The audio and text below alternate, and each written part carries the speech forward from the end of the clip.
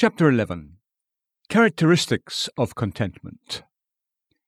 Now that I've finished explaining to you the three cautions of contentment, I will proceed to show how Christians may know whether or not they have learned this divine art. How can Christians know they have learned this lesson of contentment? I'll give you some characteristics of contentment by which you will know. The first characteristic of a contented spirit is a silent spirit. He doesn't have one word to say against God. I was dumb, I opened not my mouth, because thou didst it. Contentment silences all dispute. He sitteth alone and keepeth silence. Lamentations 3:28. There is a sinful silence. When God is dishonoured, his truth wounded, and men hold their peace, this silence is a loud sin. But there is a holy silence, when the soul sits down quiet and content with its condition. When Samuel tells Eli that heavy message from God, that he would judge his house forever, 1 Samuel 3:13, and that the iniquity of his family shall not be purged with sacrifice nor offering forever, 1 Samuel 3:14, does Eli murmur or dispute with God? No, he has not one word to say against God. It is the Lord, let him do what seemeth him good, 1 Samuel 3:18. A discontent spirit says, as Pharaoh said, Who is the Lord? Exodus 5:2. Why should I suffer all this? Why should I be brought into such a low condition? Who is the Lord? But a gracious heart says, as Eli said, It is the Lord, let him do what he will with me. When Nadab and Abihu, the sons of Aaron, had offered up strange fire, and fire out went from the Lord, and devoured them, Leviticus 10:1-2, was Aaron then in a passion of discontent? No. Aaron held his peace, Leviticus 10:3. A content spirit is never angry unless he is angry with himself for having harsh thoughts of God. When Jonah said, I do well to be angry, his was not a content spirit. It did not suit the character of a prophet. The second characteristic of a contented spirit is a cheerful spirit. Contentment is something more than patience. Patience denotes only submission, but contentment denotes cheerfulness. A contented Christian is more than passive. He not only bears the cross, but he also takes up the cross. Matthew 16:24. He looks on God as a wise God, and understands that whatever God does, though it is painful, it is for his health and is in order to produce a cure. For this reason, contented Christians are cheerful, and, with the apostle, they take pleasure in infirmities, in reproaches, in necessities, in persecutions, in distresses. 2 Corinthians 12:10. They not only submit to God's dealings, but they also rejoice in them. They not only say, Just is the Lord in all that has happened, but they also say, The Lord is good. This is what it is to be content. A sullen melancholy is hateful. It is said, God loveth a cheerful giver, 2 Corinthians 9:7. Yes, and God also loves a cheerful liver. We are told in Scripture to not be anxious or careful, Philippians 4:6. But we're not told to not be cheerful. He who is content with his condition does not reduce his spiritual joy.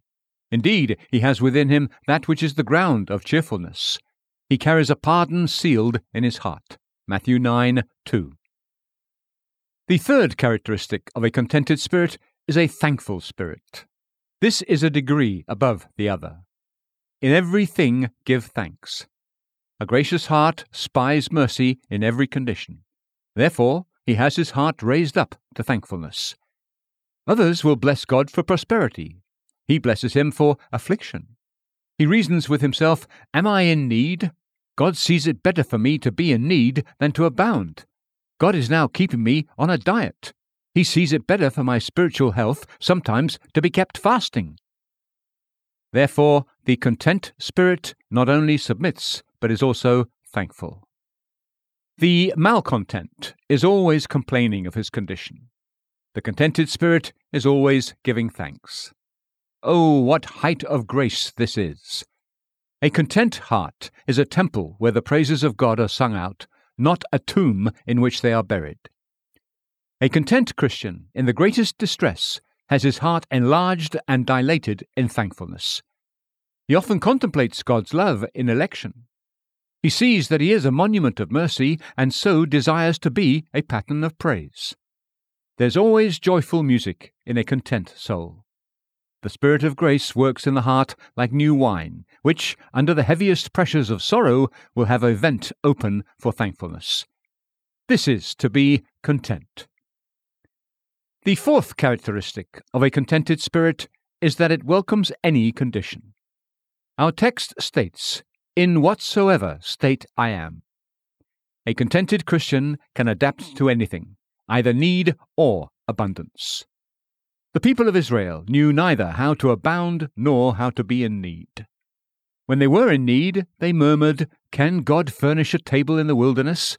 Psalm 78:19. And when they ate and were filled, then they lifted up their heels against him. Psalm 41:9. Paul knew how to manage every state. He could be either a note higher or lower. He was, in this sense, a universalist. He could do anything that God would have him do. If he was in prosperity, he knew how to be thankful. If in adversity, he knew how to be patient. He was neither lifted up with the one nor cast down with the other. He could carry either a big sail or a small one. A contented Christian knows how to adapt to any condition. We have those who can be content in some conditions, but not in every condition. They can be content in a wealthy state, when they have the streams of milk and honey. While God's candle shines on their heads, they are content. But if the wind turns and is against them, they are discontent. While they have a silver crutch to lean on, they are content. But if God breaks this crutch, they are discontent.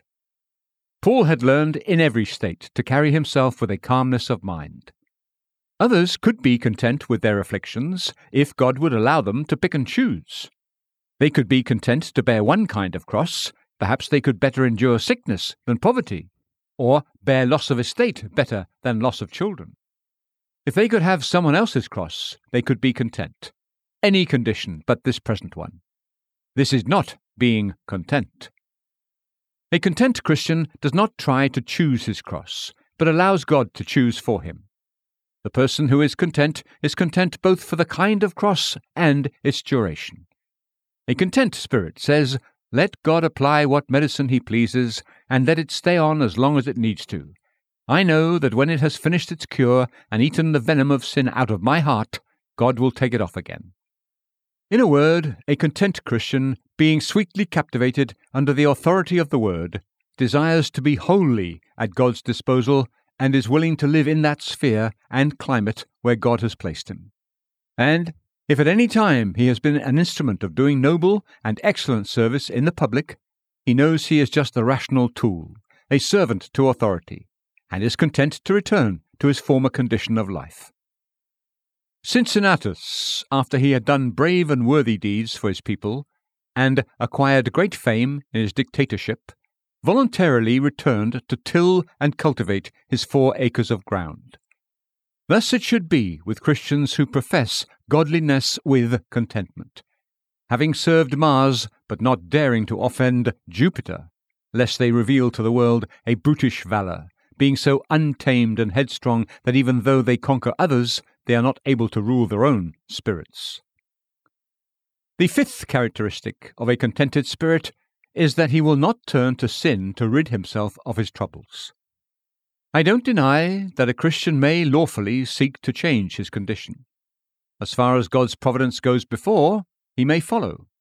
But I am talking about people who don't follow providence, but instead run before it. As he that said, "This evil is of the Lord. What should I wait for the Lord any longer?" If God does not open the door of his providence, they will break it open and twist themselves out of affliction by sin, bringing their souls into trouble. This is far from holy contentment. This is unbelief broken into rebellion.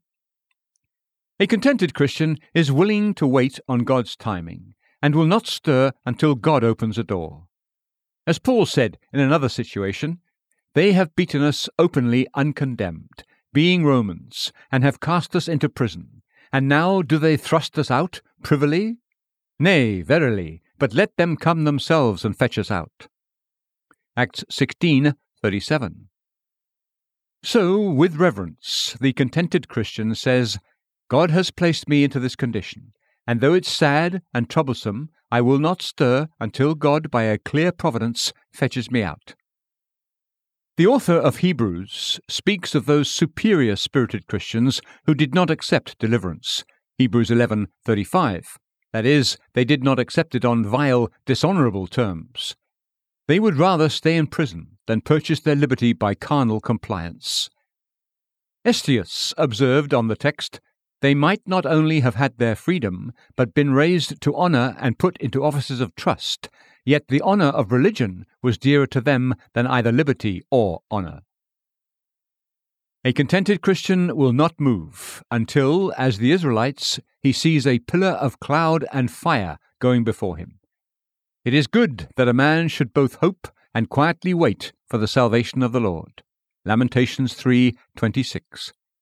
It is good to wait on God's timing, and not try to extricate ourselves from trouble until we see the star of God's providence pointing out a way to us.